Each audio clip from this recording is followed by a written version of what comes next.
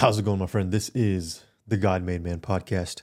Today is day number 8 of 90 days of putting lust to bed. If you're joining me for the first time, we are going through the Bible, looking at different verses and passages to glean practical insights that we can implement into our life in this battle against lust. Today's verse is a pretty short one. Colossians 3, verses 2. Set your mind on things above and not on things of the earth. For the past week, we've been talking about identity because what I do is a direct representation of who I believe myself to be. And we have found our identity in Christ. Not only that, yesterday we read that we have the mind of Christ. Now today, we see that we are called to set our mind on things above and not on things of the earth. And in my own personal struggle, this verse, this concept, this idea has been one that's been giving me consistent victory. Understanding this has made the difference in my own personal battle. They say the worst time to go grocery shopping is when you're hungry. I went to the store earlier today for groceries and I was a little bit hungry, and I didn't get anything blatantly bad necessarily, like chips or donuts or whatnot like I used to, but rather I was throwing in snacks, healthier snacks, sure, but snacks nonetheless. It's not really foods that I can, eat in the long run, but rather eat as soon as I exit the store on the walk to the car. Right? That's what I'm thinking. I have this present feeling of hunger, and the things that I'm putting into my cart are not really considering my future goals or the diets or workout programs that I'm trying to stick to, but rather it's just thinking about the present feeling of hunger that I have and how I want to satisfy that craving, that feeling. I want to fulfill it. And in the same way, whenever we're tempted by our lusts, it's usually an instant gratification that's being called on. We have this feeling. We have these urges. And it's not really long-term, but rather an immediate gratification. And in today's world, it's just so easy to do, to immediately gratify ourselves. And it's a myopic view, meaning it's a very nearsighted view. You're not thinking about the future. You're not thinking about how you're going to feel afterwards. Rather, you're just thinking about the feeling that you have in the moment. How can I satisfy this feeling in the moment? It's very nearsighted, and it's ultimately very selfish because you're the only one that's benefiting, quote unquote, by this. It's a self-gratifying, instant gratifying moment of pleasure that is going on. This verse says, set your mind on things above and not on things of the earth. I kind of want to slowly back away from that myopic view, take a step back now. I want us to take a step back and focus on the type of person that we are trying to become, the type of man that you're trying to become. Have that guy in mind. Will this action of immediate gratification take you a step closer or a few steps back?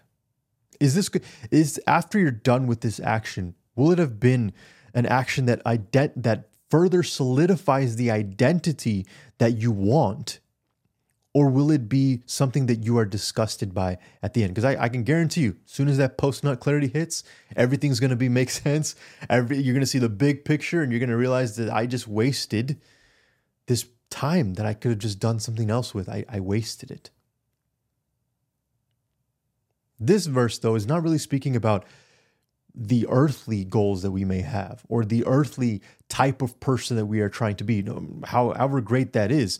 But rather, this says, set your mind on things above. And then it says, not on things of the earth, which means that the things above, it's referring to spiritual things.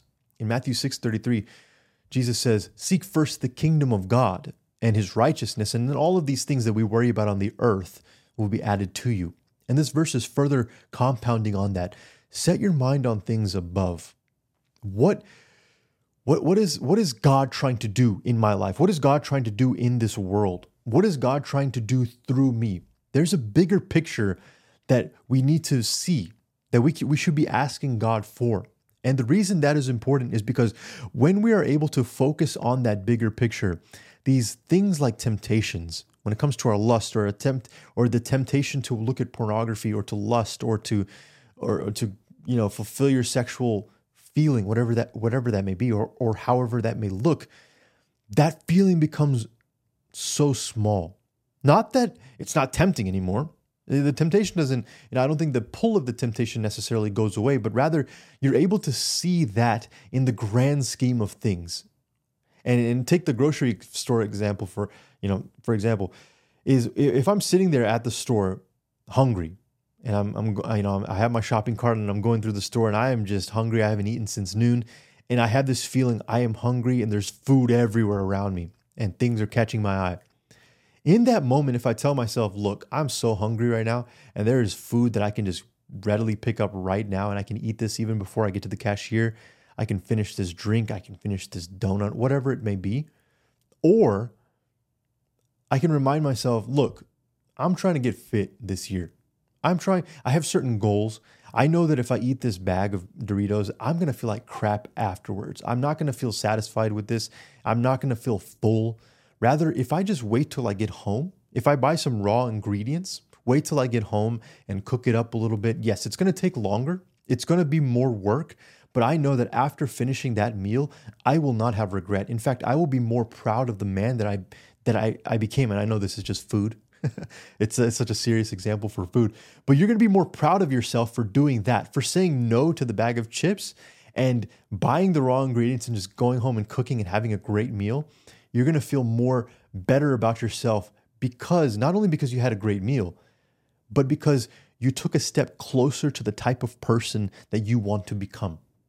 Whereas taking that step, buying the bag of Doritos or giving into that impulse right away would have set you back a little bit and in fact reinforced an identity that you don't want. One of my favorite quotes is from C.S. Lewis, and he says, "It's not that our Lord finds our desires too strong, but too weak. We're half-hearted creatures, fooling about with drink and sex and ambition when infinite joy is offered us. We're like kids making mud pies in slums because we cannot fathom what it means to have a vacation at the sea. We are far too easily pleased." And what he is saying is our dreams and our goals, as great as they are, doesn't impress God. His plans are so much higher than ours. His ways are so much higher than ours. He sees things in the light of eternity. And this verse says, set your mind on that. Set your mind on things above. We have the mind of Christ. And even today I was praying, God, this verse says that I have the mind of Christ and that I should set my mind on the things above. But those are things that I can't understand. Those are things that I can't comprehend. Show me what you're trying to do. Just give me a little glimpse.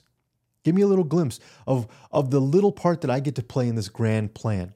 And when I'm thinking about those things, the greater things in life, these little temptations, honestly, that's what they are. They're little temptations, these little worries, these little things in my job, or these little fights that we have with our family or with our spouse or whatever it may be. It just seems so small in the grand scheme of eternity. It just doesn't feel like it's important at all. It loses its pull.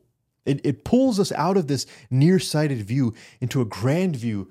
And we realize, man, if I give into this right now, it just won't be worth it at all. In fact, it's going to set me back and it's not going to draw me closer. I want that bigger picture. I want that greater calling. That's what I want to be answering to. That's what I want to be a part of. And this thing is going to set me back. Nah, I'm good. At least for now, I'm going to say no.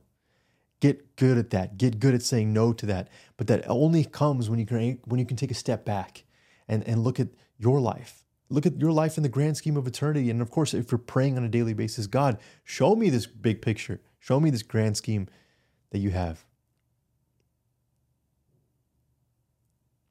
As we go forward, I don't want us to be merely just hearers of the word, but doers of the word as well. And in a more practical sense, if you're listening to this podcast or if you're watching this episode on YouTube, I want you to talk about this with a friend, somebody you trust or somebody somebody who you can open up to, whether it be this verse or verses that we've talked about, or even if you have never opened up about your struggle, do that.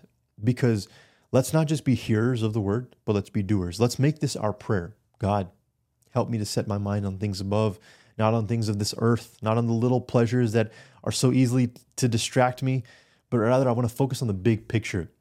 And then find a friend that you can relay this to and talk to with. More than likely, they're going through the same thing, and work with each other to overcome. It says in the Bible that when you confess your sins to one another, that's where you can find your healing. And if you feel like you don't have a friend or somebody that you can trust or talk to, feel free to talk to me. find me on Instagram or email me. I think it's in one of these videos. I could put my email there. Hit me up and let's talk. And this is what I enjoy. This is what I love doing. And so if you're listening to this, if you're watching this, let's not just be hearers, but doers as well. Amen.